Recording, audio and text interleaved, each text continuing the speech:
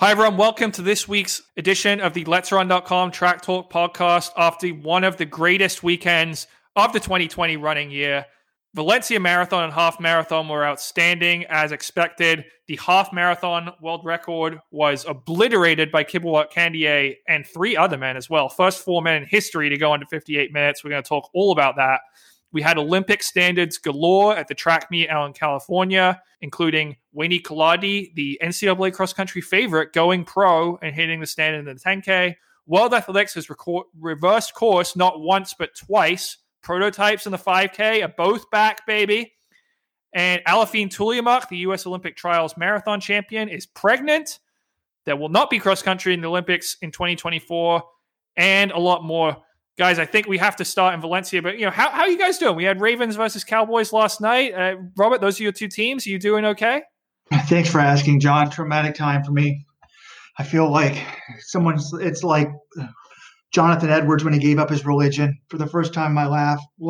Well, not the first time. Well, in a significant way, maybe. I rooted against the Cowboys, the team that I was born and raised with. I rooted for them to lose, and I was afraid they've let me down for the last 25 years. I was afraid they actually were going to win the game and knock the Ravens out of the playoffs. But thankfully, my new team, folks, the Baltimore Ravens, won, even though my neighbor did not play. He was injured. People might be able to narrow down who my neighbor is now, but doing okay. Doing okay, John. Thanks for asking. Well, then. I'm also disappointed about one other thing, though. I don't know if Weldon's feeling the same way. I wish I was a little scared of COVID. I wish I had taken the trip to Valencia. If I had just entered the half marathon, I would have had a 20% chance of setting the world record. 20% of the field set a world record. So, I play the lottery occasionally once or twice a year, and I've only got like a 1 in 50 million chance of doing something big. I could have had a 20% chance of setting a world record. Yeah, wow. And maybe if you look at the numbers in the full marathon, I think pretty much everyone broke 3 hours. So you would have had, I think, 100% chance of winning that bet against me. So that would have made sense as well. John, I'm very depressed right now. This is very depressing. I'm a huge Dallas Cowboys fan, and my identical twin brother says he was rooting against him. This is traumatic. The Cowboys are now 3-9. I think their playoff chances are down to 2%. If we win out, we'll still be at 30%. I'm the guy who started 2020 Dallas Cowboys official Super Bowl thread. I couldn't even go on there and keep a straight face last night. So I need to pick me up. What came in the mail, Robert? I think you may have gotten one of these. Sorry, John, this only went to corporate. You guys see this thing? It's called therunnerbox.com. It's the perfect Christmas gift. Let me open this up. What do I got here? Some veggie sticks. Some PB Fit peanut butter powder. Ooh, look at this thing. Bob's Red Mill Oatmeal, Organic Oatmeal. Oh, here we go. Some double chocolate chip cookies. Some Science and Sport Go Electrolyte Recovery Supplement. Torpo Bar. There's tons of stuff on here. I haven't even gotten to the expensive stuff. Runner Box exclusive neck gaiter. Ooh. Braku compression sleeves. John, all of this was shipped to me. Cliff Box. All of this can be yours. It's the perfect Christmas gift. Go to therunnerbox.com. This is what every runner needs the Christmas holiday season. You can get a subscription or you can send a one-off box. This thing here even recaps the value I got. I mean, this is a great gift. So one-off purchase or sign yourself up right now for a 6-month subscription. Therunnerbox.com. Link is in the show notes as well. Once I eat some of these cookies, John, I'm going to feel better. But let's just turn to the action. We got to just get right into this. You and I, John, had a big talk yesterday with a special guest about some of this as well. I think we can tell people who the special guest is. Well, then we have Malcolm Gladwell, esteemed author and podcaster, will be on the podcast. Subscribers, letsrun.com/subscribe. If you join the supporters club, you'll get early access. And then we'll roll it out eventually for our regular listeners as well. Great chat. But yeah, here's the big question, guys, coming out of Valencia. I mean, have world records lost all meaning? 4 guys under 58 minutes. Is it just, are you excited by this anymore? Let me interrupt here, guys. Guys, just recorded the podcast interview with Gladwell. I don't think John made that clear. It's going to be dropping for everybody next week. Join the supporters club. LetsRun.com/subscribe. You can get access. When you have a prominent guest like that, do you tell him that I'm not going to be on the podcast. It's kind of like going to a Broadway show and realizing that the understudy shows up after you bought the front row seats. Like when you book God well in advance, you say, by the way, Robert's kind of busy, doesn't really want to do the interview with you.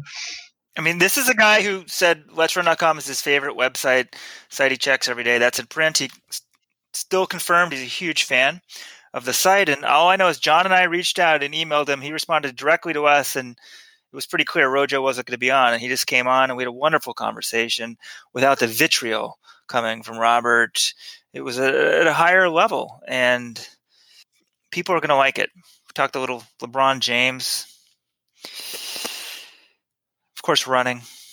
LeBron James, Malcolm race. Robert, you can get that organized. You'll be rich. Yeah. Well, look, we've got plenty of time for you to unfurl your hot takes today, Robert. So, Valencia, please unload. Have world records lost all meaning? What do we make of all this? No, world records have not lost all meaning. It's still a world record. We're still talking about it. I guess we're just almost starting from scratch. It's like how the IAAF, now World Athletics, there was talk about erasing world records before 1990 or something like that. Like, come on, people. Let's not kid anyone. This is all about the shoes. The true Let's Run junkies, including Gladwell, Robert, right off the bat, he's like, what about the lack of doping testing in Kenya this year because of COVID-19? I was like, come on, man. This isn't about lack of doping testing. This is about shoe technology, radically changing the sport. Your week that was is up. You've pointed out that the world records in the marathon have come down about 1%, a little over 1%, and this was putting the half marathon record in a line with that. It's now improved a little over 1%, and 1% is a lot in a race that's over an hour. So the fourth place guy, some guy no one has ever heard of, he ran 57:59. In case you didn't know, Jeffrey Cranmore's old world record was 58:01, and that was running super shoes as well. I mean, John, you asked have they lost all meaning? I wouldn't say all meaning, but nearly all meaning. I mean, I'm still kind of Walden's right. Like, I'm a little bit excited when I hear it. I mean, I guess, John, we should tell the story. So on Friday night, I stayed up watching the track meet, working on that recap, and then Saturday night, I'm like, I got to go to bed. I can't stay up till the race was starting at 2 in the morning for the half marathon, 2:30 for the marathon. So I told John about midnight. I said, John, I'm going to sleep. John's like, I'm staying up all night. I'm like, okay. I said, I'm going to go to sleep. I'll wake up when you're done sort of writing your recaps, and I'll edit them and help you get them up. And he said, okay, good. He said, why don't you get up around 5:30 or 6? I said, okay, I'll wake up at 5:30. So I said, all right, John, I'm going to bed now. Do not call and wake me up unless there's a world record. I think I said maybe in the marathon, right? You said men's half marathon or either marathon, I think. Yeah, John, let's get this right. Let's get the sexism out there. I think he said unless there's a men's world record or the women's marathon, which wasn't going to happen. But now, in fairness to Robert, before the woke brigade comes after him, the women's world record has just been obliterated of late. It's like every other weekend it goes down. And they've got like two world records for the women. You got the women's only in the mix. It's like so watered down. I didn't want to get up for that. So I said, yeah, well, only wait, give me a call if the men's half or the men's marathon record goes on. And then sure enough, I'm sound asleep. The phone rings and I was very excited. I said, oh my God, that means a world record's gone down. So I was like, wow, I was kind of thinking the marathon or something. So I was like, wow. So then I glanced over at my phone and I saw that the time was still 3 minutes. And immediately, there was instant reaction by me. I said, that means the men's half marathon world record's gone. And I said, John, what happened? He's like, you're not going to believe it. The 4 guys broke the world record or something. I wish I knew exactly what you said. I was like, holy F. So then I immediately hung up with John and called John Kellogg, who I knew was watching the race. And he said it's like a video game nowadays. I mean, it's just kind of crazy, right? I mean, I have multiple people who have been involved in the sport for a long time that I respect their opinions, and they've reached out to me and they just said, I'm sorry. I can't get excited about this anymore. You can't compare the performances to even 5 years ago. Like the point, one of these observers, he made the point that, I mean, Candier, are we sure that this world record is 57:32? Is that better than Zersinet Tedesse's 58:23 from 10 years ago? I mean, Robert, you made the point in the week that was, Candier, he ran 58:58 to win RAK back in February, and that wasn't in the super shoes. Then he uses the super shoes this fall. He runs 58.38 in Prague. Then he gets second in the world half, I think another sub 59. And then he runs 57.32. And they're just all the Adidas athletes are taking photos with these shoes, with their times on the shoes. Like Adidas is loving all this publicity. But is it that he's a better runner by a minute and a half from February? Or is he just wearing superior equipment? And I think it's pretty obvious it's the latter. Oh, yeah, John, no way is this record superior to Xerson Tedeschi's old record. No, I'm not saying that at all. It's still a world record. I'm kind of impressed the guy ran 57 minutes. Maybe I shouldn't be. It's cool. It's a new frontier, but they're not coming back. They're not putting the genie back in the bottle. So I think we just have to accept it. They could have done something. They didn't. I was talking to Meb Keflevsky. What, Robert? Robert's all up in arms here. I'm not up all in arms. You're saying that they haven't put the genie in the bottle and that they're not going back. They still could reverse course. How long did it take swimming to reverse course, though? I feel like swimming did it pretty quickly. But I love the quote that I had in the week that was. I brought it back after Ken Go on this podcast said that he loved my column. So I've written one this week for the first time in about 6-7 months. Guys, objective observer here. It is actually very good, and you should read it. This isn't just Rojo's ego trip. But Tony Minichielli, who's not even a distance guy, this is Jessica and his Hills former coach. He said World Athletics had a chance to be all in on shoe technology or all out, like swimming did in banning those suits. They have gone all in. So in case you haven't realized it, the same day that these world records, I think, are set, World Athletics also decides, hey, by the way, the shoe rules that we had a few months ago, we changed our minds. We're going to actually allow prototypes moving forward. Why did they do this? To me, in my mind, this is the ultimate vindication. They're acknowledging that the shoes are the end-all and be-all, that they determine the results of these races. Originally, Nike only had the super shoes. They decide, they realized kind of, okay, that's probably unfair. We can't let people wear secret shoes like what happened in 2016 when only a select few athletes have it. We want to ban the prototypes. But now they realize, well, wait, these other shoe companies are trying to play catch up. Adidas apparently has caught up, maybe even be ahead of Nike. But there's a lot of other brands that haven't caught up that don't even have super shoes. So it's not fair for those sponsored athletes if they can't wear a shoe, can't catch up. So in my mind, this new shoe rule is really an acknowledgement. John doesn't agree with my logic here that what happened in 2016, I think we already had it, but I just wish World Athletics admitted it. What happened in 2016 was wrong. It was mechanical doping. And I still think that there possibly should be an invalidation of the 2016 Olympic marathon results. Anyone playing the Let's Run podcast drinking game, take your drink. There's one of Robert's go-tos. And you've got the ultimate now asterisk next to that bronze medal in Galen Rupp in the men's marathon. And Tony Minichielli says it best right here. Let's say a brand has two athletes, one they have invested in and is the face of a global marketing campaign, and one they haven't. Which one do you think gets the new exciting prototype? Well, guess what happened in 2016? The golden boy, Galen Rupp, Alberto Salazar's favorite. He got to wear the Nike Super Shoes. Admittedly, so did the gold medalist, Eliud Kipchoge, and the silver medalist. But the fourth placer, Germain Ghebreselassie of Eritrea, he was not wearing the super shoes. He was only 1 minute behind Rupp. Do you think these shoes are worth 1 minute in a marathon? Absolutely. So, John, your task for this week is to reach out to Ghebreselassie's agent and see if he was offered these shoes before 2016. Maybe he turned them down, didn't like them. Some of these runners, Jerry Schumacher's athletes didn't first want to wear them. They didn't think they were any good, or were skeptical. So maybe he could have been skeptical. But, it's not just now by who's the best runner. It's about who has the best runner combined with who has the best shoes. Yep. And I do disagree with one thing Walden said. Y'all said it's obvious that it's his shoes. It's not obvious to me that all these performances are the shoes. I mean, look at some of these track times, and we're going to talk about this soon, that the people are running fast all over, and some of them aren't wearing super track spikes. Like, look at all these Olympic women's 10,000 meter qualifiers. So, but clearly in the half marathon, I hadn't thought about that, Walden. Yes, the new world record in my mind is probably inferior to Tristan Tedeschi's world record. Yeah. Robert, I think it's interesting, the prototype thing, just to shed a little light on it, because you I think you sort of suggested this, and it's right. I was talking to people at the Olympic trials in Atlanta, people in the shoe industry, that sort of thing.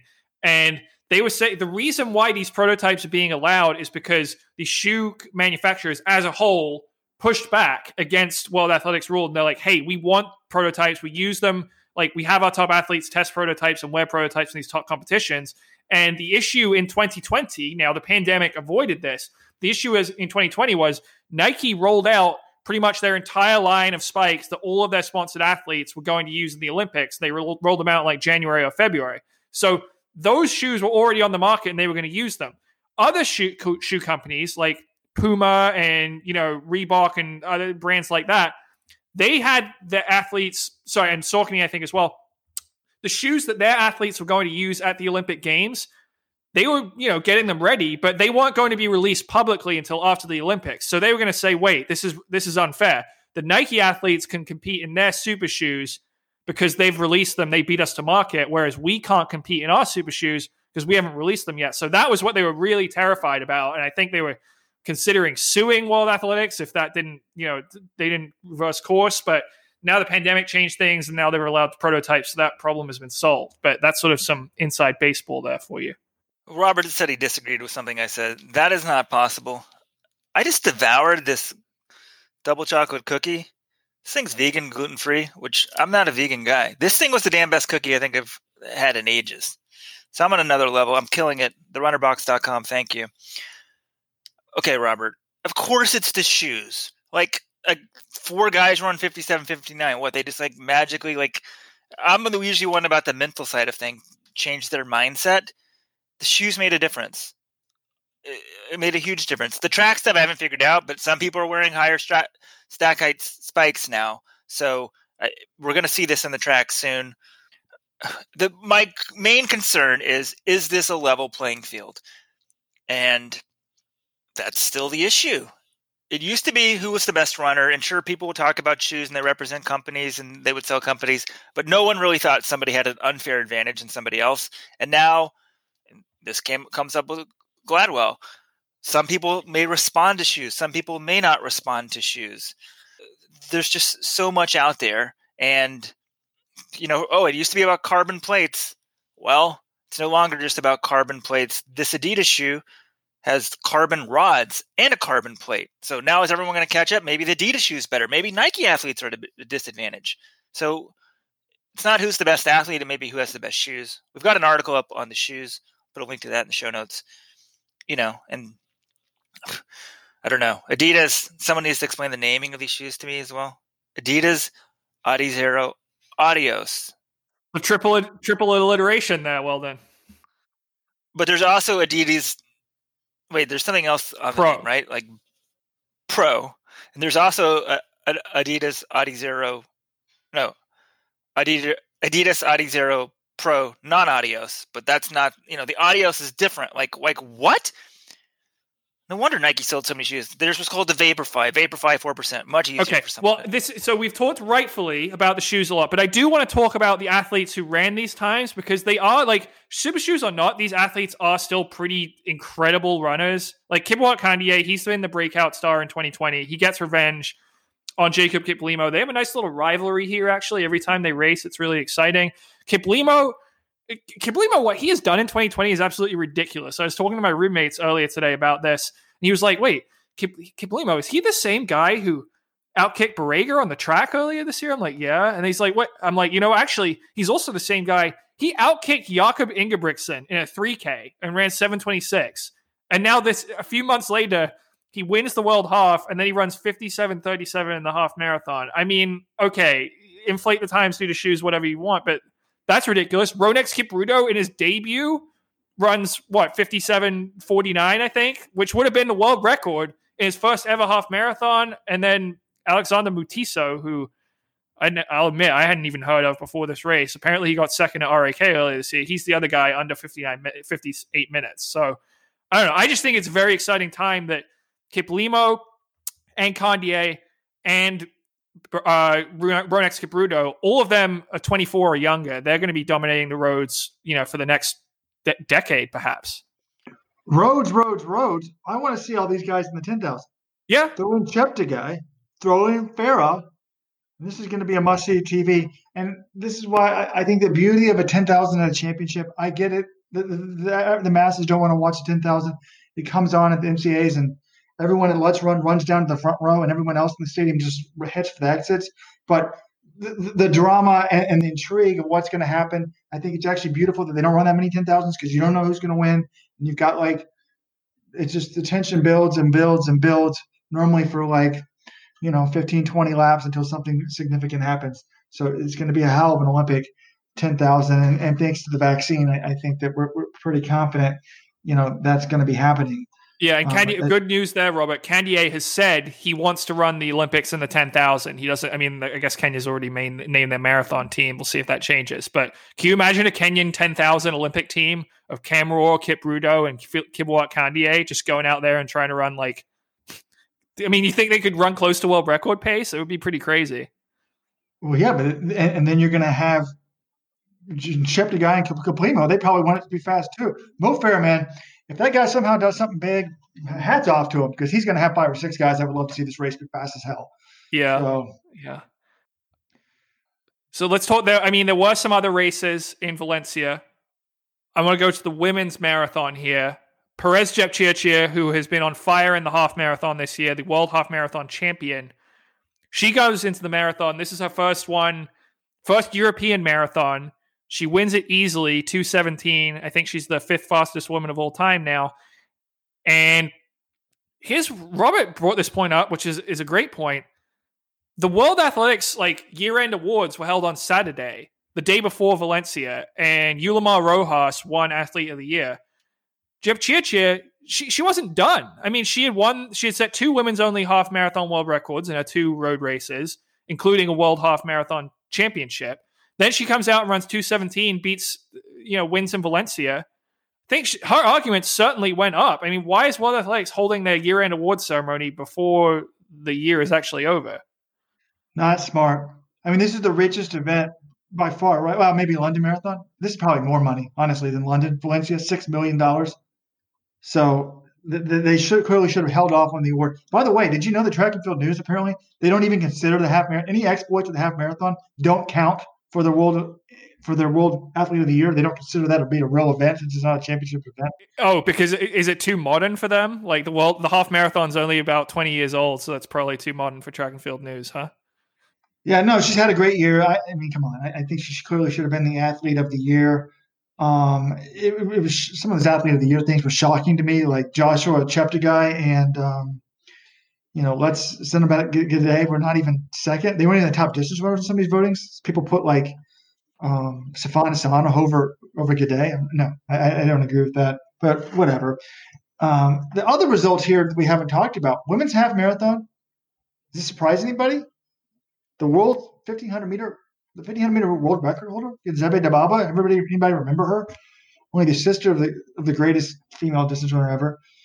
She makes her half marathon debut around 65:18. Isn't that pretty good range? Where is her future? Well, I would have been more surprised by that if Sifan Hassan hadn't done essentially the same thing a couple of years ago. I mean, Sifan Hassan, Zebe Dababa, she's a good 5K runner. I think she's running the 14 teens. And then Hassan, remember at the end of 2018, she ran 65:15. So at the time I was like, oh, Hassan, maybe she must be some huge outlier with this range. But then when you consider what Dababa has done in the 1500 and 5K, where her PRs aren't that different from Hassan, it doesn't totally shock me that she could also move up to the half and run really fast. Okay. In regards to Dababa, it's a good run, probably faster than I thought she would run. I don't know what I expected.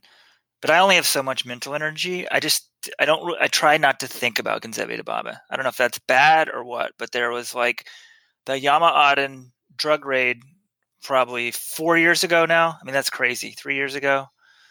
And she's just so inconsistent. I guess as a journalist, maybe I should, which Dababa are we going to see? At one point I thought she was going to obliterate everything, but she'll have these stinker performances. And I guess in my mind, I just have more doubt about her than a lot of others. So, but that's almost unfair. I mean, let's think about it. People play it both ways. To me, inconsistency is a sign that you're not on drugs. You have to train really hard and hit it perfectly to get it right. If you're on drugs, your performances actually should be more consistent, unless you're cycling on or off the drugs, which should be caught by the biological passport. So, to me, the fact that she's inconsistent people play both. Oh, she's inconsistent. She's consistent. No, inconsistency is a sign that you're not on drugs, in my opinion. Because if you're on drugs, you can get away with huge training things. But again, let's tarnish the athletes that were whose coaches have not been banned. John Madden has never been banned by World Athletics, but Galen Rupp and all these other people who are part of the NLP, of course, there's they never did drugs. So it doesn't, and unless they're convicted, we got to act like they're clean.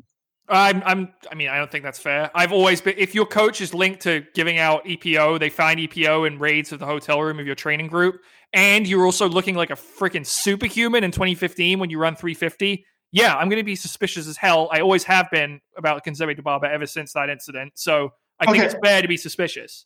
But you're not suspicious of Galen Rupp when the coach is found with testosterone in his bag? I have a degree of suspicion. It is not as high as it is for Dibaba, but obviously it's higher than an average runner who, there aren't these allegations about. I guess there isn't allegations with testosterone. There is a degree of uncertainty. But no, I'm much more suspicious of Kenzebe Dibaba than Galen Rupp.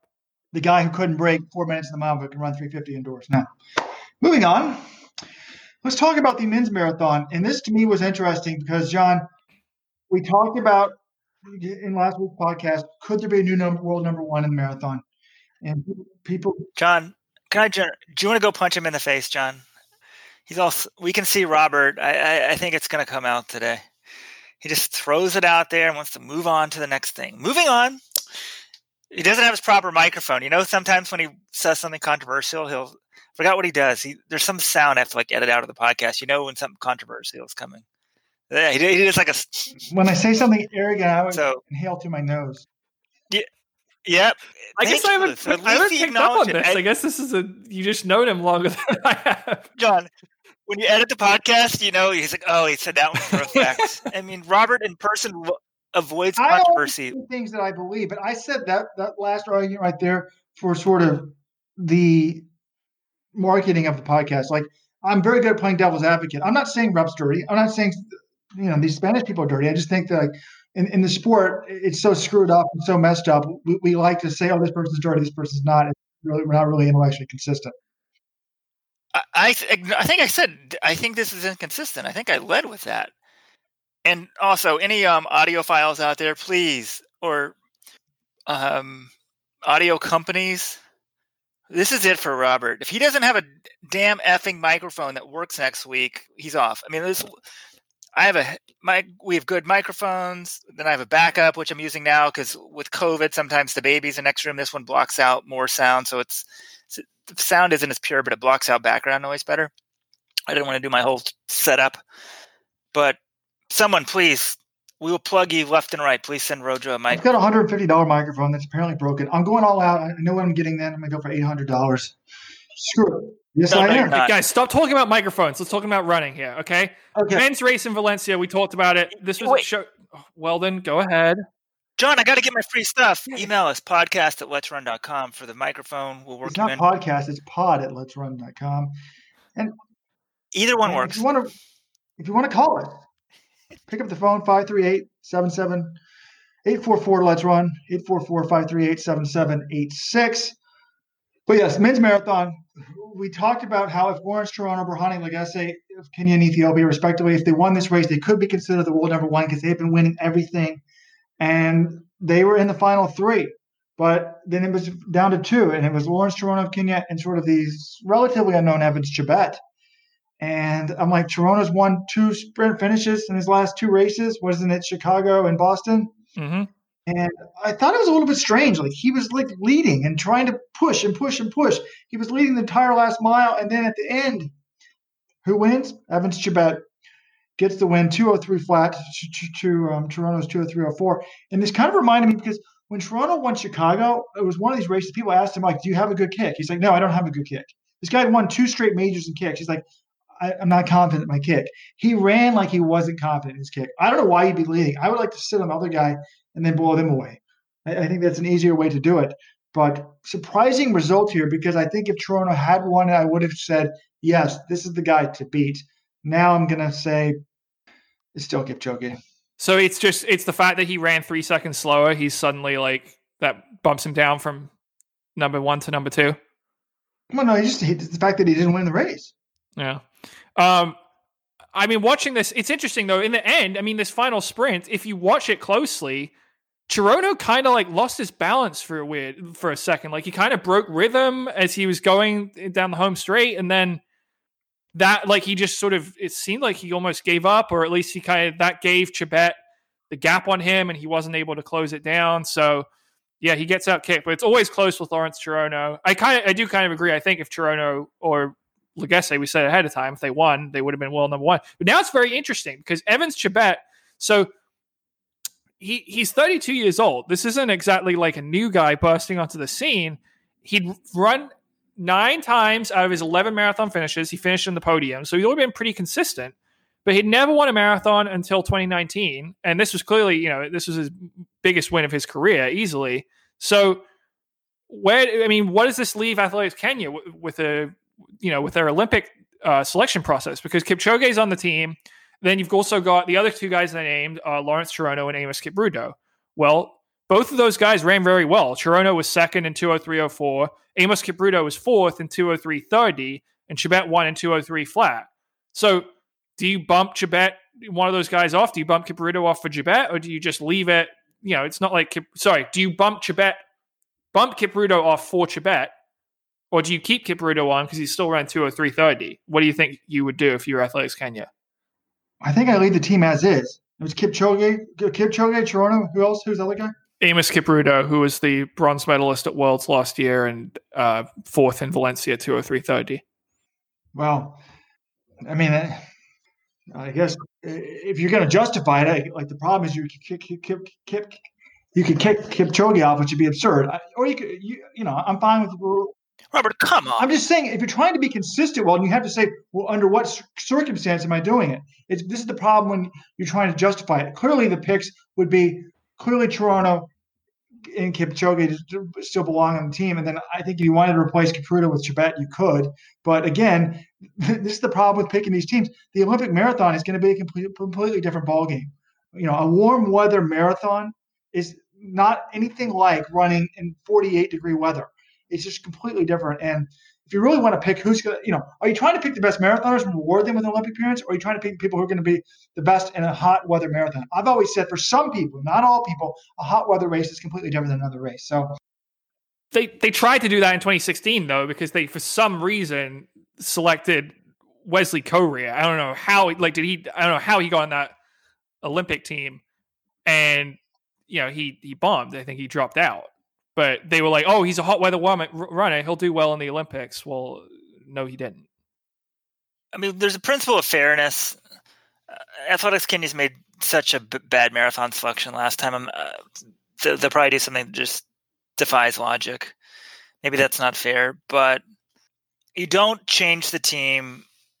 I think there's no way they're getting rid of Kipchoge. But you don't put Evans Chebet on the team because he beat Kipruto here by what? He bet Cherono by 4 seconds, and he beat Kipruto by 30.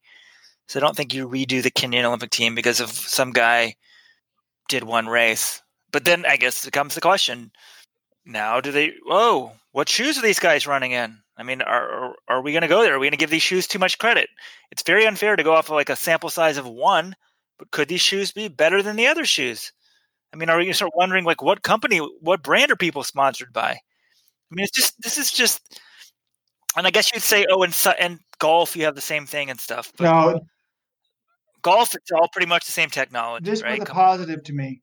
The fact that what Weld's referring to is in Valencia, there's not a sample size of 1. There was 4 races. 3 of the races were won by Adidas athletes. So Chebet had Adidas, Cherono had Nike. I feel like the Adidas athletes finally have a chance. I feel like they didn't have a fair chance. But again, if I'm one of these other athletes, like if I'm a Stephanie Bruce or someone like this in America, I'm thinking to myself, hey, I might be on the Olympic team if I had been in the Nike shoes at the Olympic trials.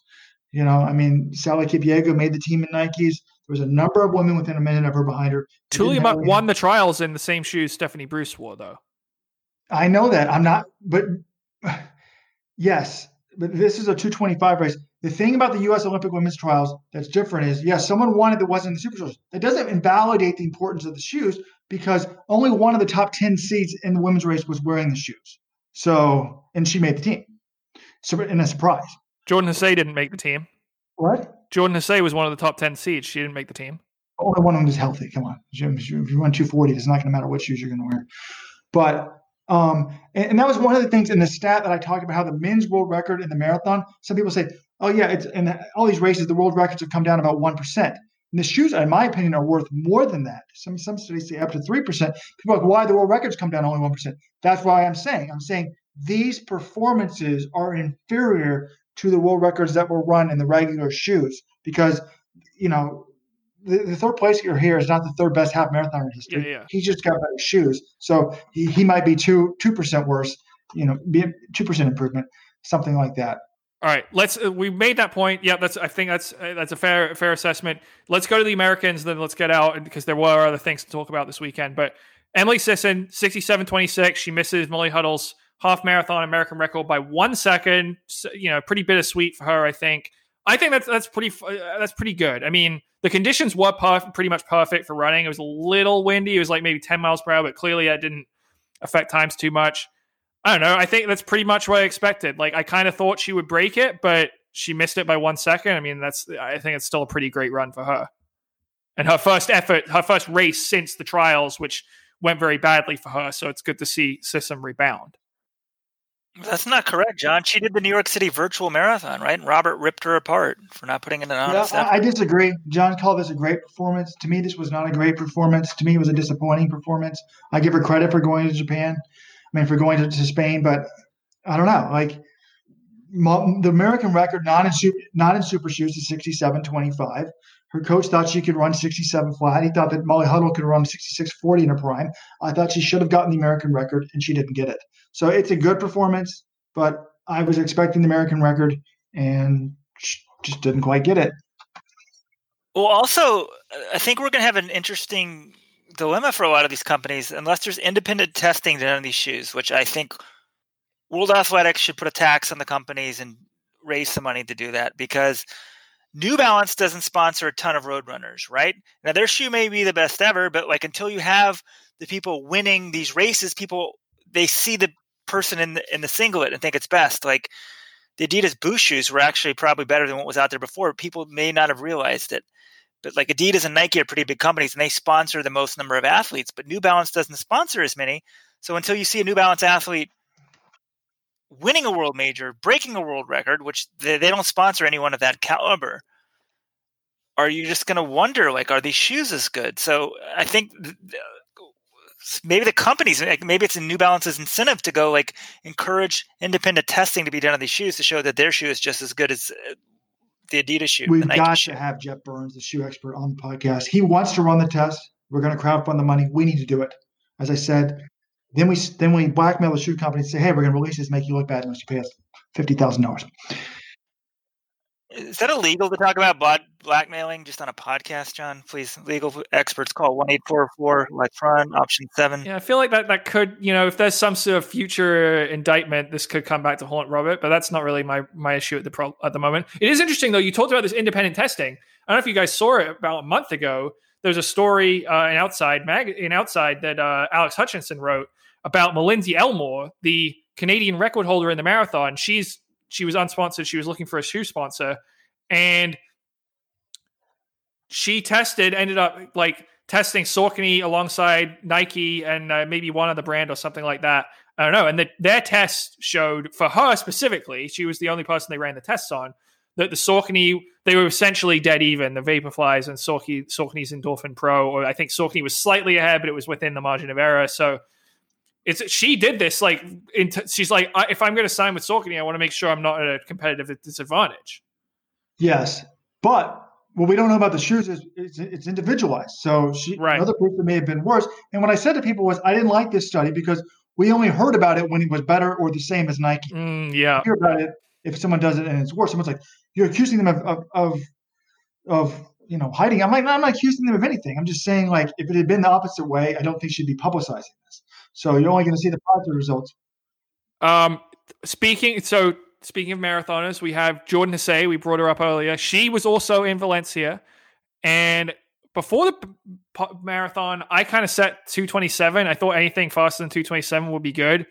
She did not come close to that. She ran 233. She said afterwards on Instagram, although 233 is far from my best, it is a stepping stone forward to have had a healthy and uninterrupted build-up during a rough year.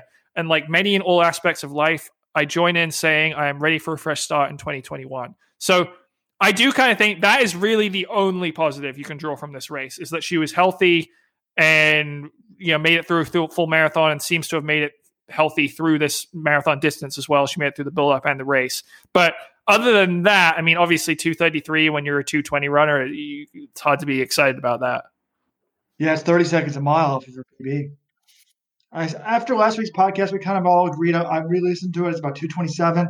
I got a little bit more optimistic as we got closer to the race. I'm like, you know what? Like, she ran 74 minutes in that prep race. She said she wasn't tired. She should be able to do that in her sleep. I was thinking she could run under 227. But no, maybe she's not good at cold running. Some people are, I don't know if it's fair to say, speculating she's a little bit thin, doesn't do well in the cold. So it's just, that's a long way off of where she needs to be. Yeah. I mean, the crazy thing, it's nearly 20 minutes off the world record. Oh my God. I mean, she's 13 seconds off. She'd run 13 seconds slower. She'd be 20 minutes off the world record. That's how fast that 2:14.04 is. I'm not giving up on Jordan Nassay. She's 29. She's still got theoretically several good years ahead of her. And I kind of view it as I view some of the other runners who ran over the summer really weren't that great, or who just didn't run over the summer due to COVID. I kind of view this as kind of a write-off year. I mean, obviously after the trials, like that's devastating not to make the team, but the rest of 2020, like I'm going to judge if she comes out 2021 and she's healthy and she bombs another marathon, which would be, her third in a row because she DNF'd Chicago and then she, was in the 230s at the trials in Valencia. If that happens again, then I'm going to start be seriously worried. But until then, I still believe in the talent of Jordan Nassay. I went and tried to fact check Robert, saying Jordan Nassay may not be a cold weather runner. I'm like, well, she ran 220 in Chicago. Must have been pretty cold that day. Guess what the high was in Chicago the day Jordan Nassay ran 220? 70. 77 degrees. Can that be right? And this claims at race time, 8 a.m., it was 57 degrees, 65 by 10 a.m., with a high of 77 on October 8th, 2017. That's very hot for Chicago. Well, but she's not running when it's 77. She's running when it's 57 to 65, which is pretty nice. Well, so October 8th, I mean, it's a little warm, but it's still pretty warm usually in the U.S. on October 8th. Okay, maybe we should... We're quickly on the Americans. Okay, 57 minutes is now a good half marathon. Maybe 2:04 is like a decent marathon. 57 minutes is not a good half marathon. It is the fastest half marathon ever. Fourth place, get your fourth place. Only gets you fourth in Valencia, yeah. I mean, fine. If it just term what you term is good. Okay, 58 would have gotten you maybe top 10. Like, okay, we could look at some of these stats in the week that was. Like, Japan had, what's the number here? We had Fukuoka this weekend. The stat is 5 Japanese men broke 210. That means 32 Japanese men this year broke 210 in the marathon. No. 5 broke 208. Oh, sorry, no, you're right. And only 21 Americans have ever done it. 32 Japanese have done it this year. I actually found a new stat from Brett Warner. I didn't have this in the week that was. Guess how many Japanese men have broken 210 ever?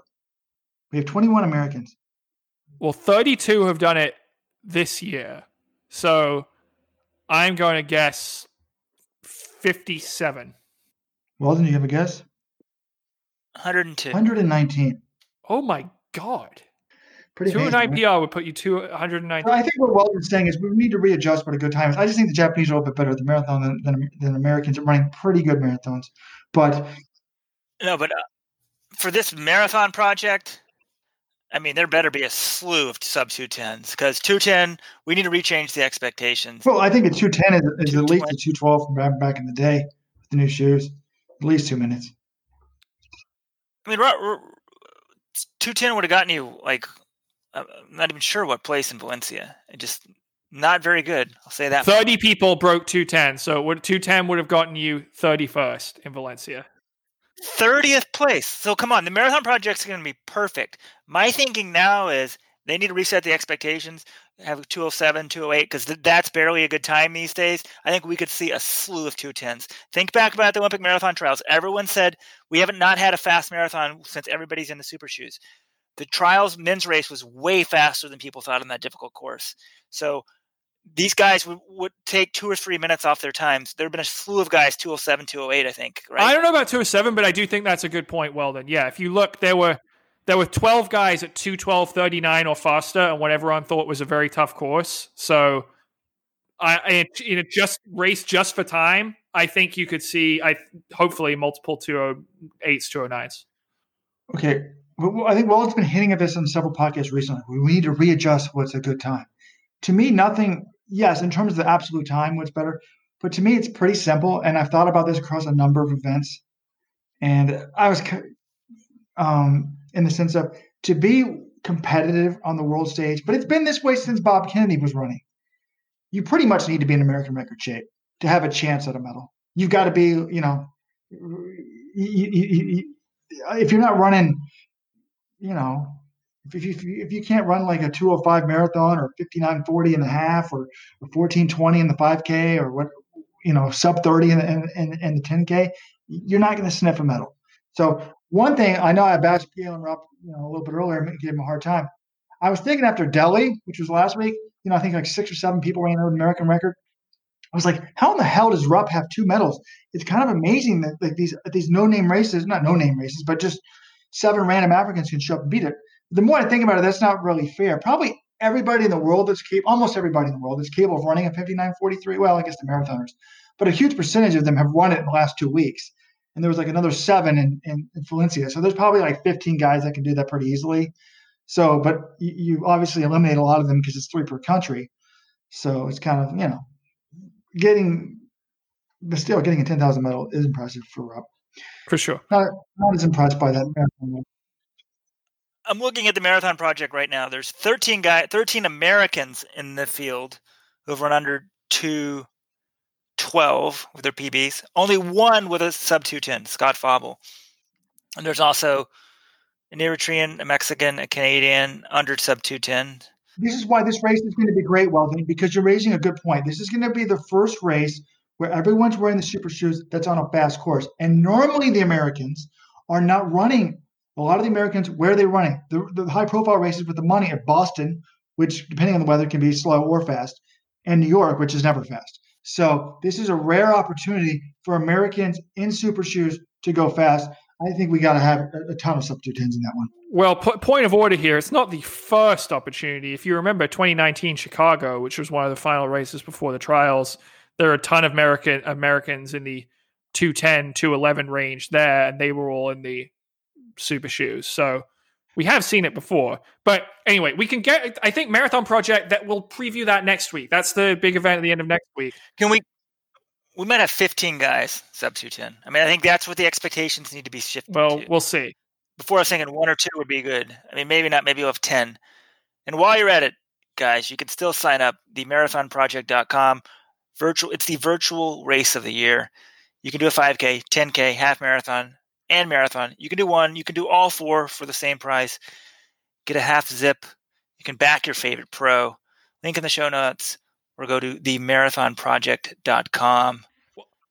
Best virtual race out there. But really, the best Christmas gift, get the Let'sRun.com shirt. Go to shop.letsrun.com. Get your shirt today. All right. Now, we talked about the Marathon Project. Let's talk about someone who is not running, notably absent from the Marathon Project. That's Aliphine Tuliamak, the Olympic trials marathon champion, announced this week that she is expecting her first child, a daughter that they all named Zoe. And the baby is due January 22nd. The Olympic marathon is August 7th. That is 197 days, or 6 months and 16 days apart. What do you guys think about this? Robert, I hope you don't have some hilariously politically incorrect take on this, or, how do you feel? Well, as someone who's the father of one and would like to be the father of more than one, I'm very impressed by her fertility. I've done the math. Like they basically postponed the Olympics and she got pregnant immediately. Average person waits like 6 to 7 months. So now, admittedly, she and her husband are a lot younger than me and my wife.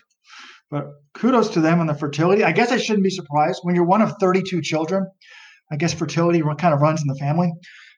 So, I think it's really good planning. I think it's smart by her. She wants to have a family. I think it's one thing. Look, when you're young, no one talks to you about this. If you're a young person in your high school and you're in college, you're talking about this, whether you're male or female. Like at some point, many of you are going to want to have children, and it takes up a lot of resources. It takes up a lot of time. And if you're a woman, you only have a certain amount of time when you really have reproductive windows. And there's trade-offs to anything. Life is about a scarcity of time and resources. And you've got to pick and choose. People act like you can have it all. You cannot have it all in this world. Most of these high-powered business executives do not have great family lives. They're gone a lot because they work all the damn time. So kudos to her for taking this opportunity and doing it. What does it mean for her Olympic chances? To be honest, I think she could run a decent race at the Olympics, but does it really matter? Were we really expecting Aliphine Tulimak to do much in this Olympic trials? I'm not saying, to me, making the Olympics was the accomplishment. Maybe she can go in and be top 10, but I was never expecting her to contend for a medal to begin with. Yeah, I mean, having a family, I'm a recent father, is tremendous. This is going to be great for her. It's very exciting. As an athlete, I wasn't expecting great things for her in the Olympics anyway, but I think this is huge for her career. I mean, she's going to get a ton of publicity, assuming she can make it to the starting line. And it won't really matter what she does. It's coming back from a baby, NBC, The Today Show, all of that stuff will love it. It's a very cool story if she can give birth in January and compete in the Olympics in July, or I guess August, first week of August. So I think it's going to be huge for her brand and her awareness, which, she's a professional athlete. Those things are important these days. So it's just a win-win, I think, every way around. I don't know. And I guess if she's not ready, there's a chance Des Linden could run in the Olympics. But I assume, Aliphine, she made the team. It's her spot to run. So even if she's not at 100%, I think most people will be fine with her still running the Olympics. Of anyone can't complain because in 2012 she knew she was hurt, probably was going to drop out, and still ran it to say she was an Olympian. I don't begrudge her that, and I certainly don't begrudge Aliphine showing up because she said one of the big things is she wanted her daughter there for her in the finish line at Sapporo, which I think is great. I think it's interesting, Robert. You mentioned this. I mean, look at some of the top women of this generation U.S. running, and it's a tough decision because we've seen so many athletes run well deep into their 30s, which are also sort of your prime. That's going towards like when you would have to start thinking about having a child these days. And if you look at a lot of the American women right now who've been the defining women of this generation, Jenny Simpson, Emma Coburn. So I think Emma Coburn just turned 30, but then, Des Linden, Shalane Flanagan, Molly Huddle, none of them have had children. And that's totally up to them. That's their choice. But I think it's a tough decision. If you want to have kids, you are taking off some time from your competitive career. It's certainly a difficult choice that they have to face. And I think, I'm happy for Aliphine. And it's interesting. After this news came out, people were sort of saying, I looked at NBC Sports and I think Runner's World had some articles comparing other women who have come back and run really well after pregnancy. Now, obviously, it's not always the case. Sally Kipyego, it took her about 2 years or more to really get back to great shape. But Kara Goucher, she had her son in September 2010, and then 6 months, 24 days later, so almost exactly the same period of time as Tulimak's facing. She ran 2:24 for 5th at Boston. Paula Radcliffe had her daughter January 2007. That fall, she ran 2:23 to win New York. That's 291 days, so that's 9 months later. And then Liz McColgan, this may be the ultimate pregnancy running achievement. She had her daughter, Ailish McColgan, who's a terrific runner in her own right, November 25th, 1990. 119 days later, so 3 months, 27 days later, she got the bronze at World Cross Country. And then she later won the World 10,000 meters 278 days later, so that's 9 months later. So that, to me, is the most amazing one, but it can be done. You can come back and run well, but yeah, Tulimak, I think, to begin with, probably wasn't going to be favored to get a medal. That's crazy, the 119 days. I mean, any of them's crazy. Just having witnessed childbirth firsthand once, oh man. And then even, like, I don't know when my wife, she's not a big runner. She's like a Peloton rider, but she runs some. the first time she said she went running, she's like, whoa, and that was probably like 100 days out or something like that. I mean, it's just crazy that someone can be competing at that level. And you mentioned, John, it also was interesting how few of the top current generation of American marathoners have had kids. And as Robert said, it's just a trade-off and it's a sacrifice. And you mentioned Goucher. And the crazy thing is, if you read the book with Matt Hart, Win at All Costs, we had a podcast with him. You can find it in the archives. Great read, great recommended podcast. Now, the craziest thing I thought almost from that book that I didn't know was that Nike allegedly reduced her contract while she was pregnant. Now, what are we talking about right now? Like, what an amazing story Aliphine Tulimek is. How much press she's going to get. Like, her profile, I think, goes 5x because of being pregnant. Yet Nike reduced Kara Goucher's contract. It's just like disgusting. So you think also a brand like that pays, in theory, so much lip service to like social justice and being progressive. Like, what, I don't know. I guess I should look at their intentions. But even if you didn't give a shit, it was just all for marketing. Like, the marketing opportunity is huge. Yet Nike pretends to be sincere about this stuff. Now maybe they've changed because of Alicia Montano and Felix and all that stuff. But crazy. Oh, you make a good point. I mean, my wife was very upset by reading about those Nike allegations. She made an interesting observation to me. She thought that Nike hires a few iconic athletes and spreads their brand message with them, like Serena Williams and women's empowerment. But they cover really, it's just sort of a show, and it hides a lot of stuff that people don't know about. All right, let's move on. There was more racing action to discuss. This is essentially, so we've got the track meet presented by Sound Running in California last weekend. This was essentially Peyton Jordan in December, just people going for Olympic standards. And the most successful was the women's 10K. 8 women got the standard there, including 6 Americans. I guess I kind of want to just start with the 5Ks because those are on Friday. We'll move to the 10Ks. Men's 5K, Luis Grijalva of NAU outkicks Oregon's Cooper Teare and Drew Hunter, which I thought was interesting. Drew Hunter, if he was in college, if he had gone to college, he would have gone to Oregon, and he would be a fifth-year senior right now, or he'd be a first-year pro.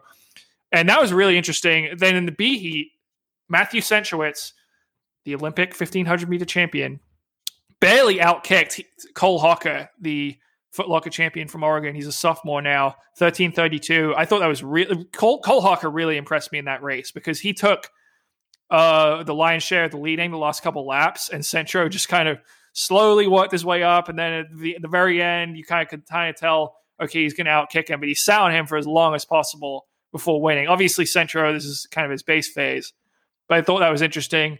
Were you guys as impressed as I was? Did Grijalva really impress you guys? Like, any thoughts on those 5Ks?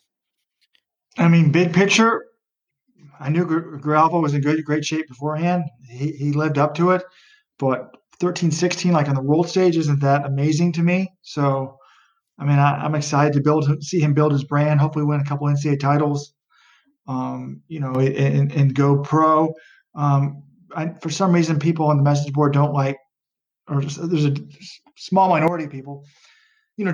Tinman, Drew Hunter's coach, likes to claim he's the best, just like John Kellogg used to claim he was the best. And then you're going to have a lot of people saying you're not the best. People love to see Drew Hunter make fun of him. I mean, to me, Drew Hunter his fitness has been improving rapidly over the last few months. He was, he got smoked like a couple months ago in a race. So I don't know. If somebody's made the world championship team, running 13:17 is amazing, but that's actually a PB. So these guys, I think, can be in sub 13:10 shape come, trials time, which would be good.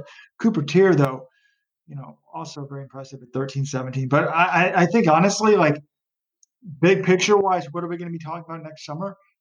Centrowitz running 13:32 was a good sign for me. I mean, it's like kind of like Jordan said. I'm like, look, you should be able to run within 10 seconds of your PB, sort of, if you're healthy and training. Like, that shouldn't be that hard. Well, his PB is 13 flat. Well, I know. So he's basically running almost exactly 10 seconds of his PB. Per mile, you're saying. Oh, okay. Yeah.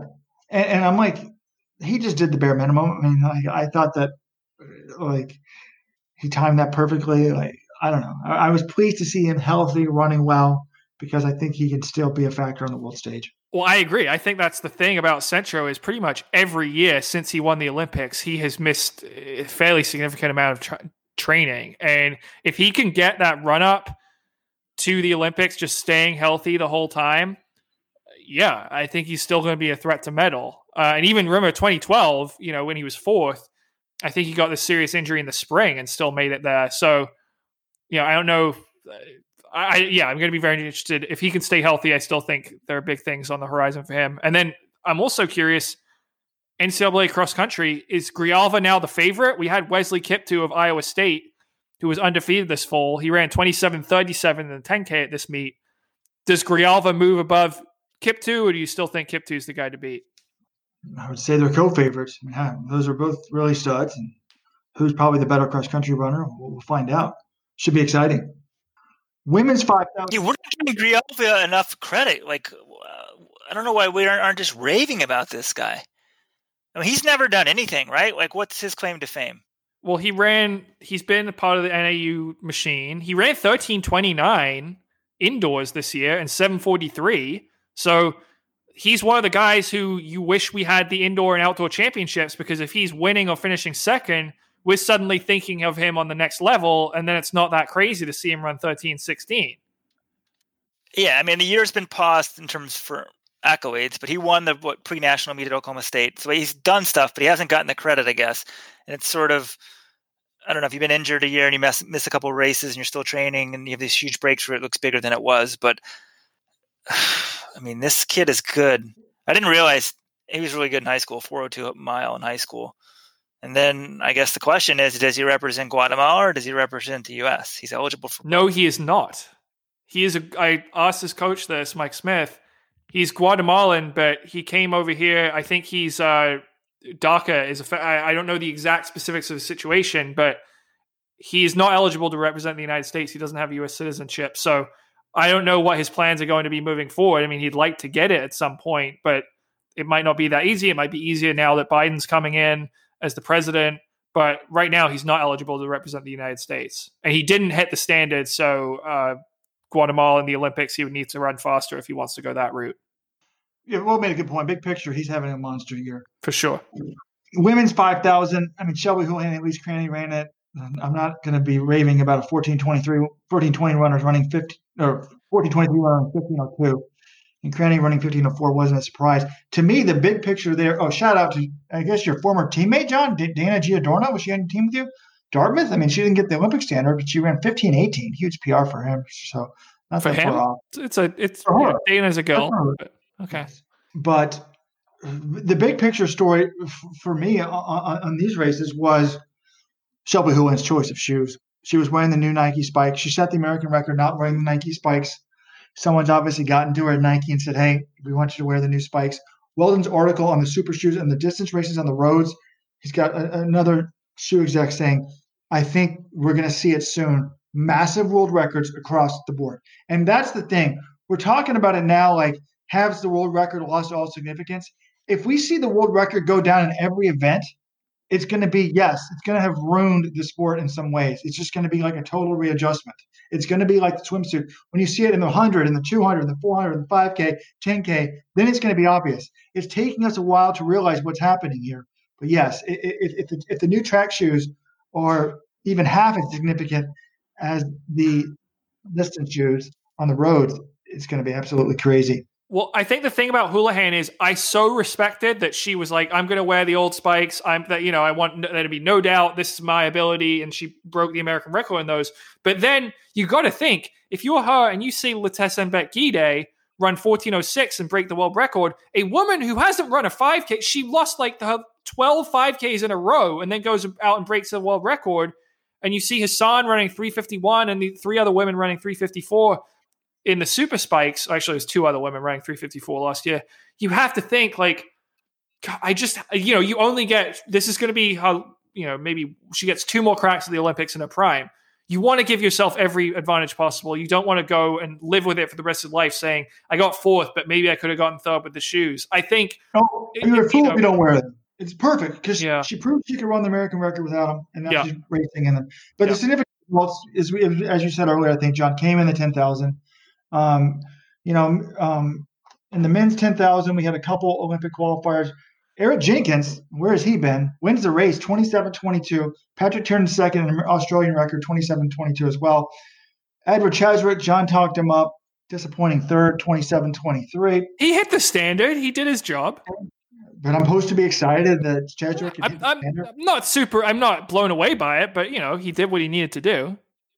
But making the Kenyan, here's the problem though. If he's going to try to make the Kenyan team next year, which it sounds like is still the plan. I mean, we just talked about those guys, Kipruto, Candier, or Kamworor. I mean, good luck making that team ahead of those guys in the trials at altitude. Well, he's not. He needs to make the team in the 5,000. He's better 5,000 meter anyways. But how about this guy, Sam Atkin, 27-26? The day after he ran 13-18? This is the former NAA runner. I guess he was pretty good in college. This is the guy that beat Cheswick, right? One time in a 3,000 or something? 2016, he beat him at Haywood Field. Sam Atkin, this is like the most ridiculous story of the weekend. He goes out there to get the trials, get the standard in the 5K. He runs 13-18, misses it, but it was still a PR by 5 seconds. He's contracted to pace the first 5K of the 10K the following night.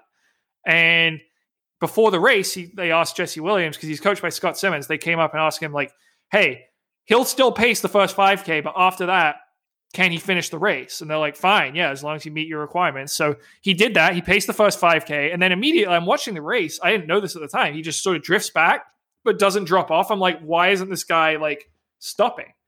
He hung in the race, hung around, and ran 27-26, which is an enormous 10K PR, just 24 hours after running a big PR in the 5K as well. And he gets the standard. He's now the 4th fastest Brit of all time. It's pretty ridiculous.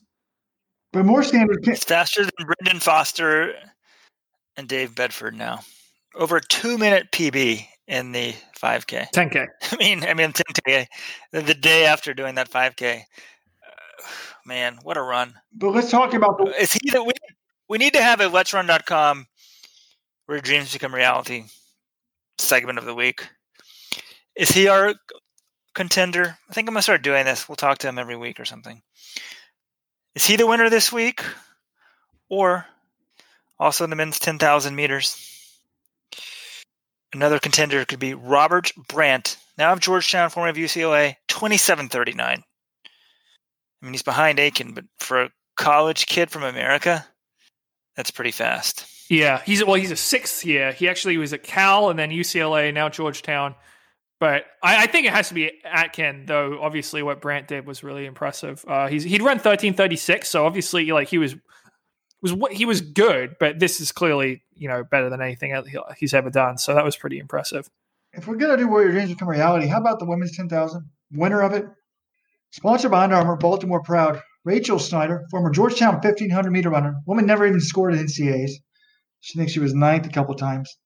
She moves up to the 10,000, 31:09.79. She beats 2-time NCAA champion Winnie Colati, who also has gone pro and has joined the Under Armour team in Flagstaff, 31:10. Alicia Monson also getting the time. Sharon Lucchetti, Natasha Rogers, Kaylin Taylor, Danny Shanahan, and Steph Bruce all get the was it 9 people, John? Or 8? 8 women got the standard. So all 8 of them, congratulations, have the Olympic standard. So to me, big picture, this is great. Remember, was it 4 years ago, John, or 8, when Natasha Rogers, she finished top 3 of the trials, didn't get to go. Basically, the trials was a waste of time because only a few people had the standard. Wasn't it fun?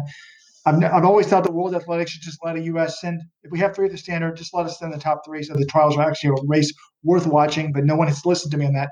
Folks, we can have exceptions. You can grant a waiver to the United States of America. We're sending 3. Help make this meet, which is the one meet that everyone pays attention to every 4 years, mean something. But this year, the women's trials is going to be great because we have a ton of women with the standard. On the men's side, how many people are going to have the standard? I can think of only 3 or 4. Among, Jenkins, Career, Kipchirchir. Anybody else? Maybe Mead's going to get it. I mean, 27:28 is just ridiculously hard that's such an aggressive standard, and that's because and I think actually I need to double check this. I think that's one of the events where they don't go off world rankings because they don't run the 10K enough. I think that's just like maybe they would do it to fill the field, but that's just a really tough standard to hit. And can we give a shout out? Dreams become reality on the women's side. Danny Shanahan of NAZ Elite. She's an alum of Loyola Marymount. She goes from 32:22 to 31:22. So chops a minute off her PR to get the Olympic standard. Ben Rosario, I think in their newsletter, he was sort of talking up. He's like, hey, yeah, she's taking a big leap. This showed it on Saturday. And I think, you look, all these other women got the standard. It's still going to be tough to make that team, but that's a huge leap forward. So congrats to her. Yeah, I saw that result, and I'm like, who? I mean, she beat Stephanie Bruce, who's also on the NAZ Elite team. And I'm just like, what? Like, because, I don't know, when they signed her, I guess I can share what I was thinking. I'm like, it's just sort of like some spare these teams fill their rosters with is kind of when I see that name. It's just not a big name, Like, and she was only 43rd at NCAA cross country. So she and Rachel Snyder are both two women who are never NCAA cross country All-Americans. And yet they have the Olympic 10K standard, which is very tough to get. So shout out, to both of them and for being developed to a high level post-collegiately. Yeah, also it's interesting to note how many of those women are based in Flagstaff, because you got Schneider, and Kaladi will be soon. Sharon Lacady is going to be a future teammate of Kaladi. She's based in Flagstaff. Kellen Taylor, Shanahan, and Bruce, they're all in Flagstaff too. So that was really like the Flagstaff 10K right there. Can I call myself the godfather of Flagstaff running? Is that Weldon or Robert? That's a little self-congratulatory, Weldon. Well, what do you call? I did not invent Flagstaff. That's what it seems like you're claiming. Imagination. No, but I want some, and I wasn't the first guy of my generation there. Like, well, I think you've answered your question then. Carlos, who made the trials, was there. And actually, a guy named Tom Sable, who wasn't a trials runner, but was on this message board, was out there as well. And guys like Dieter Baumann had been there, but the Let's Run On coaching genius John Kellogg said, everybody's doing it wrong. You need to do high-low training. You need to go to Flagstaff, Arizona. And I did it. And my dreams became reality. I guess I'd already made a World Half Marathon team, and my 10K PB didn't reflect how good I could have been, but I went from 29:49 to 28:27 in one race. And Let's Run started, and we just started saying, hey, Flagstaff's the place to train. And now look at it. I mean, before everybody was in Boulder and all this other stuff. I just think that, so. Yes, I'll give Weldon credit. I mean, I don't think it was just him. If it wasn't him, it's going to be somebody else. It's really the internet. The information now can go worldwide. Maybe before it was in some obscure book. Now people are like, oh, my God, what do all these people have in common? They trained at altitude. Look at almost all of the top U.S. distance runners now. At least spends part of the time at altitude, or at least in an altitude. I wonder if does Rob still have his altitude house? I assume he does.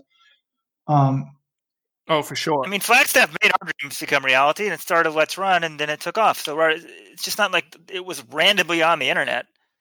Without Flagstaff making my dreams become reality, people probably don't respect Let's Run as much.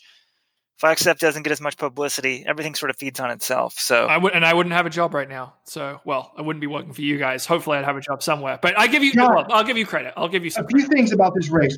One, earlier y'all were talking about everything is the shoes. I'm thinking this race shows that not everything's the shoes. A ton of women are running fast, not in super shoes. The last time I heard, Under Armour and Hoka don't have super spikes. So, But this was Peyton. They might, Robert. This was Peyton Jordan conditions. I mean, it was great weather, and a lot of people going specifically for a time. I mean, I think the reason why they all ran so fast is because you get maybe one 10K like this per year in the United States, where everyone is going fast for the time, and it's good weather and everything, and they have good rabbiting. It doesn't shock me to see these times. I don't think we have to say, oh, it's the shoes. I think it's just all the other factors came together, and we're not going to see times like this again because we're not going to get another opportunity like this. Okay, but John, you were up watching this race while I was sleeping, getting ready for the Valencia races. Who rabbited? I mean, I see Emily Lepari, Gio Dorna rabbited. I have a question. I mean, why didn't Shelby Houlihan rabbit this race? And also in the 5,000 the day before, she's run 14:23. Couldn't she lead the whole thing? Instead, I saw these poor people like Emily Lepari leading some of the 5,000. Shelby, you're 40 seconds faster than everybody else. Can't you lead the whole entire thing in the 5,000 and then show up the next day and just rabbit this 10,000 out and help some people out? I don't know. Is she battling injury or something? I mean, I thought this was I don't know. I mean, I guess maybe these other runners wanted to do it because they're getting paid. But I just thought she didn't rabbit it, right? Like I kind of no, but like, all right. First of all, I think this is a fairly ridiculous request. Like the American record holder, like you don't normally pay the best runner in the country to rabbit your race. Like how many races did Galen Rupp ever rabbit? This just isn't a fair expectation. But the other thing is, so it's interesting. There were 2 Bowerman women. You would think, okay, Shelby actually has rabbited some races for her Bowerman teammates over the summer. The problem was the Bowerman women were actually 2 of the only women who ran really poorly in this race. Gwen Jorgensen, she was 17th. She ran 32:12. And her teammate, Vanessa Fraser, she was 15th and she ran 32:09, and neither of them were close to the Olympic standard. So maybe if Houlihan was in there to rabbit them, but maybe they knew she wasn't quite in shape for it. I mean, also Emily Lipari did a great job. She took them through on pace for 6K or something. I mean, she did really good, and the times were really fast. I don't think we needed Shelby Houlihan rabbiting this race. Why is Houlihan supposed to rabbit this thing, Robert? She's so much better than everybody else. Why can't she throw a bone? That's the problem with me. I was too nice of a person. I would have been rabbiting, sacrificing my chances. This is ridiculous. Cheptegei should have come out to the trap meet. He's so much better than everyone in the world. He needs to be rabbiting this meet as well. The reason why Weldon did not make the 2000 Olympic team is he rabbited for me his identical genetic equal for 26.2 miles of the 2000 Las Vegas Marathon in February. Weldon ran the whole thing trying to help to get me to the trials. And I came up short because the damn course was mismeasured. That's my excuse. But John, you said Gwen Jorgensen ran terribly. I don't think 32 low is terrible for her. Now, for Vanessa Fraser, who's run 14:48, 32:09 is not good. But for Gwen Jorgensen? Well, my argument would be, okay, Gwen Jorgensen, she ran in 2018, right after she sort of committed she was going to be doing. Never mind. She ran 15:10. She ran 31:55 in Stanford in 2018 of March 2018. You would think with 2.5 years as a full-time runner, she would improve instead of getting 17 seconds slower. Wait. Is this right? Gwen Jorgensen this year ran 15:10 indoors? Yeah. So I take that back. 32 minutes in so hot for that. Right. So she got back to her old form when she first got pregnant. Came out, wow. I've forgotten about the COVID made me forget. They talk about the memory. John, is this a sign that I've had COVID? Don't they say it messes with your memory? Maybe. I feel like everything's a symptom of COVID. Well, all these people that anyone now is like, oh, I'm a COVID long hauler, even though they never tested positive for COVID. Like if you have something that you can't explain, just say it's COVID. Anyone who is sick in the last 8 months, they I don't know. I didn't get tested, but I think it was COVID. And, I mean, I don't want to be making light of it. There are actual lasting effects for some people, but I do agree a little bit with that, Robert. I didn't even know Jorgensen was in this race. I guess I seen some message board threads saying, will she be dropped? But not a good performance. I'm kind of shocked Vanessa Fraser ran poorly as well, too, because she's run sub 15. She ran 14:48 in February. I was thinking she would get the standard. Yeah, but who knows? It's a weird time of year, so maybe they were sort of in between cycles. Oops, never. You should never use the word cycle when you're discussing a runner anymore. In between training blocks. Well, it's interesting. Well, you point that out. Well, then, that was what it was for Cranny and Houlihan. Jerry is basically because they had an interview afterwards, and he was like, hey, yeah, you guys are racing next week. We're just going to knock out the standard, even though you're in the base phase. And that might be. Maybe that's what he told Fraser and Jorgensen. And, running a 10K in the middle of a base phase is not easy. But to me, that's kind of a failure in planning. These women need the standard. It's not a failure of planning. They ran the regular season. They didn't know this race was going to happen when they were planning their season in June and July. Yes, they did.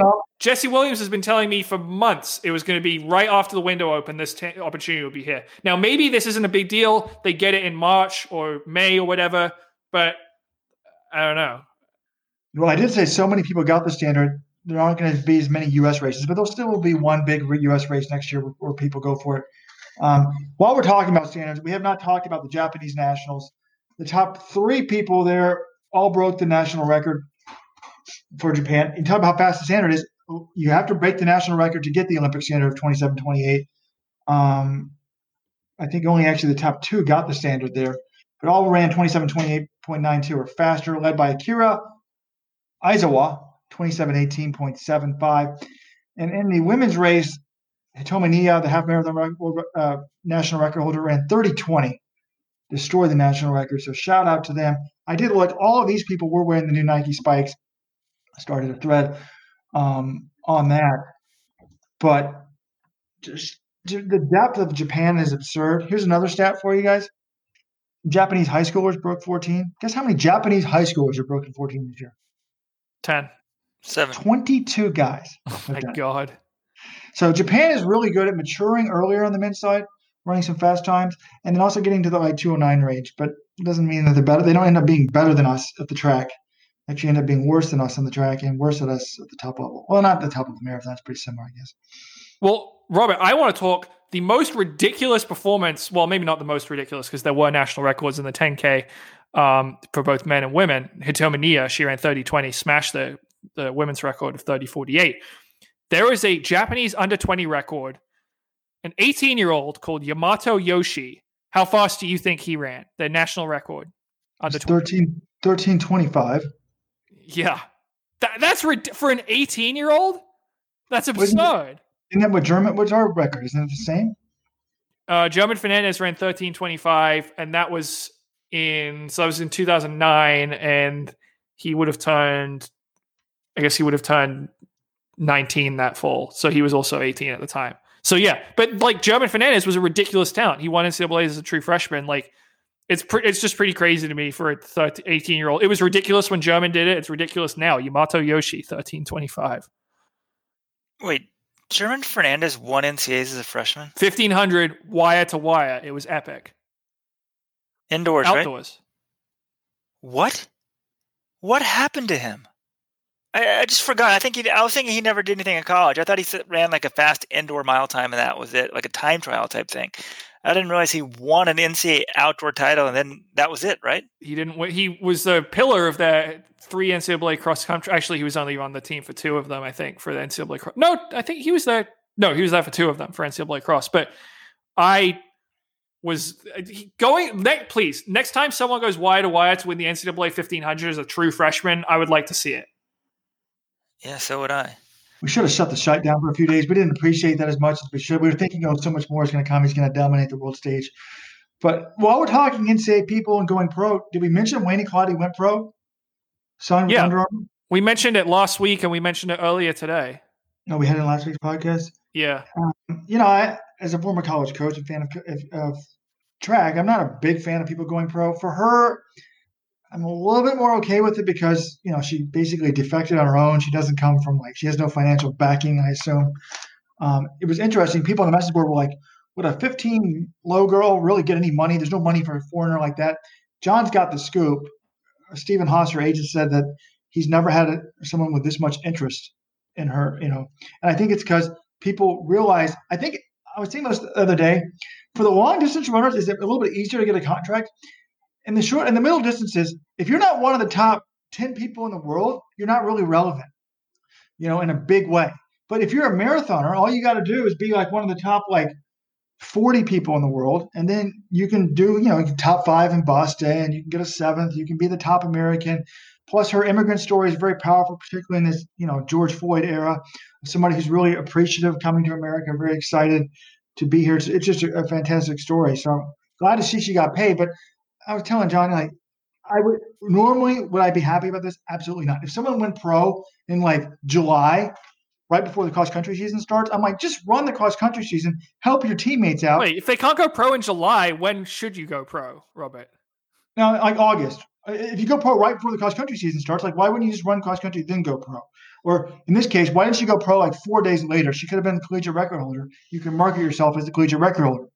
So I would have waited a few days, but congrats to her. A few days? Come on. Personally, imagine if you're her teammates in New Mexico. Now, the thing is, we don't know if we're actually going to have the cross-country season, but what if your team's getting pumped up for the season? I guess you got to do what's in your own interest. That's the thing now. Everyone in this world just does what's in their absolute own self-interest and don't think about the anyone else anymore. First of all, a couple of things. Stephen Haas probably never had an NCAA champion before they represented. Shelby Houlihan, he represented her coming out. Was she an NCAA champion? Jessica Hull. Those are the two names he mentioned to me. Don't tear my. You guys hate when I bring facts into these hot take segments. What am I supposed to go? Okay, well let me just tear Robert apart. Forget about that part then. But damn it, I'm really flummoxed here. But Robert, it's not like she decided to go pro yesterday. This probably been in the works for months, behind the scenes. Like she probably made the decision, told her team. I don't think she just yesterday said, I'm going pro. Oh, Under Armour, thank you. This is probably decided months ago. And no one knows what's going to happen with COVID for this year. So it's just such a different year. I'm not going to criticize anyone. Well, my understanding in talking to Stephen Haas was she only really got serious about it once cross country got wiped out. Like she was hoping there would be a full cross country season. And then when that sort of became uncertain and most of the meets were canceled, that's when she really started exploring her options. And you said one of the reasons why her value was high is because there aren't that many people turning pro right now. Though Taylor Werner, the Arkansas star, also did just turn pro. It looks like Puma is going to be starting a group in Chapel Hill, apparently. Isn't Stephen also the coach of this team as well? Yes. I don't know. I think there's interest in her, but one, I think it's very good because in the past she will be American, so hopefully she gets her citizenship. But a foreign-based U.S. runner, there just wasn't as much interest, So I think times are changing. This is very good. No, this is just a weird year and stuff. But when anyone signs with an Under Armour or I don't know, one of the lesser-known teams, I don't know. I never know what to think of it. Well, there's so many teams that I think it's building up the dollar value for anybody because Reebok needs a team, Puma now. But guys, we need to wrap this up. We haven't talked about two things. We talked about how the Diamond World Athletics reverse course on the prototype shoes, but they also reverse course on their events. Just like over a year ago, they said, we've got to get rid of the triple jump to 5,000. We've got to modernize the sport and make it more popular. And then all of a sudden wait a minute. We're bringing back all those events. And they don't really explain why. They said, some people complained and we like to listen. They kind of didn't really explain it. My theory, John, and you seem to like this, is, they're going to have like 8 Diamond League events or 4 Diamond League events in like the span of 8 days this fall. They better bring back more events. Otherwise, everything's going to be so watered down. There's not going to be any premier events. So you think that's why they did it, John? I think that there's actually an argument for that. Well, one of the other things is they've expanded the broadcast window back to 2 hours, and that gives them a little bit more time to work with. It was interesting, like going into 2020, the reason they said they reduced the broadcast window is this was the broadcasters. They really put pressure on the Diamond League to do it. Now, apparently, that's not as big a deal. So that's kind of interesting. But were we lied to? I was told that they had to get down to a 90-minute window, and I took Subco at his word that they were being pressured. The broadcasters wanted 90 minutes. And I was like, what other professional sporting event is a 90-minute broadcast window? I don't know, man. I feel like so often we're just trying to make change for change's sake. I'm not opposed to change. I don't want to be the people that doesn't change. And they are going to stick with this new format and the jumps. For the long jump, only the 6th jump is going to determine the winner. We'll see how that goes. But it just seems weird to me when we have these changes announced as big deals, and then less than a year, both the prototypes and the events and the TV window, never mind. We're not going to stick with it. I think the other thing, Robert, that's worth noting here is remember, it used to be a few years ago, they cut back on some of these events and they only held certain events there was like the 5K. It used to be held 6 times per year. They cut back and they started only holding it 4 times per year. And it looks like they have reversed course on that as well, because there's now going to be 6 per year in the regular season plus the final, as opposed to 4 per year in the regular season final, which also feeds into your theory about more events to spread across the meets. And again, I don't even, as a distance fan, I don't want to see 6 5Ks. I'd rather see 4. Have 1 at the beginning of the year, 1 or 2 in the middle, 1 at the end, in the final. Anyways. Hey, I think it's great that they're having the 5K back. The 2-hour window is better, so these are positive moves. I don't know. I think it's very easy to be the critic. I'm glad they reverted back. 2-hour window, sports need to be on for at least 2 hours, and that's a good thing. We need the 5K. This is a good thing. So these are positive steps. Let's just say yes. Let's stay that's positive. Actually a great point, Will, because it's easy to complain. And the ability to realize you made a mistake and just move on is very rare. I actually heard this the other day, John. They were talking about the Arizona Cardinals in the NFL. They drafted Josh Rosen, the number 1 pick. And then the GM also, he fired the coach that he hired and he got rid of the quarterback right away and said, wait a minute, neither one of these is right. So it's a bold move by the GM to say, wait, I made two huge mistakes. I'm getting a new coach and a new quarterback. But obviously, Kyler Murray, if you're an NFL fan, is a very good quarterback. I guess Josh Rosen really hasn't got much of a chance. But I think if he was any good, people would be playing him. So. Yeah. One actually thing, I should have brought this up in the high school segment, but it's too ridiculous for me not to mention. Over the weekend, Newbury Park High School, the boys team, the reigning NXN champions, which is where Nico Young went last year, they had a race where all their guys ran on a track. And for the first time, I believe, in U.S. history, this has to be true, their top 5 all broke 14:50 on the track for a high school team. I mean, I'm sure a lot of D3 college teams would be pretty happy to have 4 guys under 14:50. So, and this includes Lex Young and Leo Young, who are Nico's younger brothers. Lex Young ran 14:27. He is a sophomore. Leo Young is also a sophomore. He ran 14:49. So it's pretty crazy. They lost Nico Young, one of the best high school runners in U.S. history, I would say, and in cross country at least. And Jace Ashbrenner, who is an 8:44 3,200 guy, went to Colorado, and yet they've still got 5 guys on that team who broke 14:50. It's pretty remarkable. Let's start harping. John with a slight to the D3, had to slight the D3 runners out there who are the lifeblood of Let's Run. My apologies. All the baby national runners, my apologies to you guys. I got your back. I hope they picked up on that. I got that joke. Yeah. What's the sophomore? Also, this week we had the great matchup in Lubbock where I don't know what the National High School Invite it was called. It was a 1-year event, and Sydney Thorvaldsen trashed Bryn Brown. I mean, with a huge win, convincing win. So I don't know. I'm glad that meet got put on, but it's worth a quick mention as well. There weren't a lot of top head-to-head matchups this year. There's people kind of were going regionally or where they could, so that was the best matchup of the season. Also, Sophia Dudak, last year's Foot Locker champ, she ran a good time at the what's it called, Junior Olympics. Like the AAU. I didn't even know the AAU still had cross-country championships. The AAU. Yeah, that's it. And I don't know, just a lot of people. I guess AAU exists every year, but this year it took on more importance. And Nick Cordes, who was on last week's podcast, he's the cross-country coach at Lubbock Christian. He put on a lot of these meets. So congrats to Nick for just putting on these meets during COVID. Like, Nick could have easily just sat on his ass and not done it, but he put it on. So I don't know. I'm glad he got this matchup. And one thing I didn't mention last week, I meant to ask him, but when he had to go to a meeting, was all of his emails end with, like mine say like thanks or sincerely. His all say dream big. And I love that. Dream big. So keep dreaming big, people. Yeah.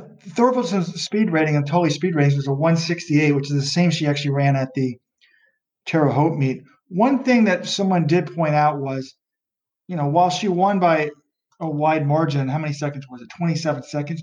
Probably had an advantage because Lubbock's at 3,000 feet of altitude. She lives at like 7,500 feet of altitude in Wyoming or something like that. So Bryn Brown doesn't live at altitude. So it wasn't really necessarily a fair fight to have this race. She lives at 7,500 feet? Ooh. If I'm a college coach, I'm very excited right now. Well, then you can – look, I'm offering this opportunity to you. You may not be the godfather of Flagstaff running, but if you move out to Wyoming and start preaching the gospel of Wyoming altitude training, I will call you the godfather of Wyoming running. Yeah, like I think Yellowstone's a pretty high altitude. I love that part of the country. And I was like, I remember seeing there, and maybe it's a little lower, and there's mountains up the top. I remember staring at them. I'm like, I wonder what the altitude is up there. But I'm like, it's harder to get to lower altitude, I think. But that would be great. And a piece of sad news this past week, and you're going to hear more about this. Rafer Johnson, the 1960 Olympic decathlon champion, passed away, I think at the age of 82. And if you guys are not familiar with his life, we're going to link to an LA Times obituary. This guy represents just greatness in life and everything. I mean, his life story is amazing on its own. Okay, Olympic decathlon champion. I mean, that's enough that you're the world's greatest athlete. Oh, he he played basketball with John Wooden at UCLA. I mean, that's pretty super cool on its own. I think that would be enough for most people. And then you just go through his personal life. Born in a house with no electricity. Dallas, Texas. By the way, he lived it at one point. Moved to LA. Apparently he wasn't a big fan of Texas. That's the only knock on Rafer's life. Became student council president, UCLA class president. I mean, this is in the 60s. I mean, UCLA also has a fascinating, interesting history with famous black athletes, pioneers. Jackie Robinson went to UCLA, and that was one reason Rafer wanted to go there. Rafer went there. Arthur Ashe, Meb Keflezighi, sort of these titans of sport who were pioneers in many ways. And then, he became friends with RFK. RFK is assassinated. He tackles Sirhan. Sirhan has the gun in his pocket the next day. I mean, that's just crazy. Helps become huge with Special Olympics. I mean, just the biography of his life is amazing. But then you started reading these tributes in Let's Run. Some people were talking about him. Joe Rubio wrote me and said, you guys need to honor this man. And people were said, like, no, he was a better human being than he was an athlete. If you were around him, he made you better. And I think a few people, they just have this presence about him. And it sounds like Rafer had it. So this week I've talked so far to Angel Martinez, former CEO of Deckers, Bob Larson, former UCLA coach, Meb Keflezighi. I'm at least going to do something with sort of distance runners sharing memories of Rafer, because some of these, it's just, I don't know, just it sounds like if you were around this guy, your life was better. But at the very least, read his obituary in the show notes. I need to correct a rare mistake that I made, John. Miss Thorvaldsen lives at 6,800 feet of altitude, not 70. Oh, wait, I left out, carried the Olympic flag in 1960, lit the Olympic flame in 1984. Anyways, did y'all hear that? She lives at 6,800 feet of altitude. And John did not talk about this. Jenna Hutchins, who's regarded as the number one U.S. high school girl this year, based off her speed ratings, she's going for the U.S. 5,000 record on the track. This weekend in South Carolina, the record is 15:37 indoors by Caitlin Toohey, the fastest time outdoors, Mary Kane, 15:45. All right, guys, I got to get out of here. But people, thanks for listening. Supporting club members, check your feed, because soon you're going to have the Malcolm Gladwell podcast coming to you. It's going to be fantastic. Weldon John had a great chat with him. We'll be releasing that after we get a few things ready for everyone else, maybe next week or something like that. But support the sponsors. Go to therunnerbox.com. Also go to shop.letsrun.com to get your t-shirts and sign up for the Virtual Marathon Project. Until next week, bye-bye.